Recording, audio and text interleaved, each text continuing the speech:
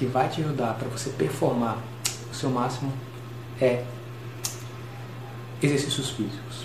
Bom, os exercícios físicos, eles ajudam a pessoa muito, né? Dando para a pessoa energia, dando para a pessoa mais vontade. Quando você faz exercício físico, é liberado um hormônio chamado dopamina, que é um hormônio responsável pelo prazer.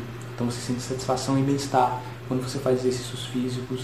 Você fica mais bem disposto ao longo do seu dia a dia, gerando o quê? Mais resultados, gerando mais produtividade, né? E quando você faz exercício físico, como você gera esse hormônio de dopamina, você gera mais bem-estar. E você tem mais clareza, você tem mais paz e serenidade também. Cada coisa que você faz. Então escolha aí, né, um tipo de exercício físico que mais te interessa.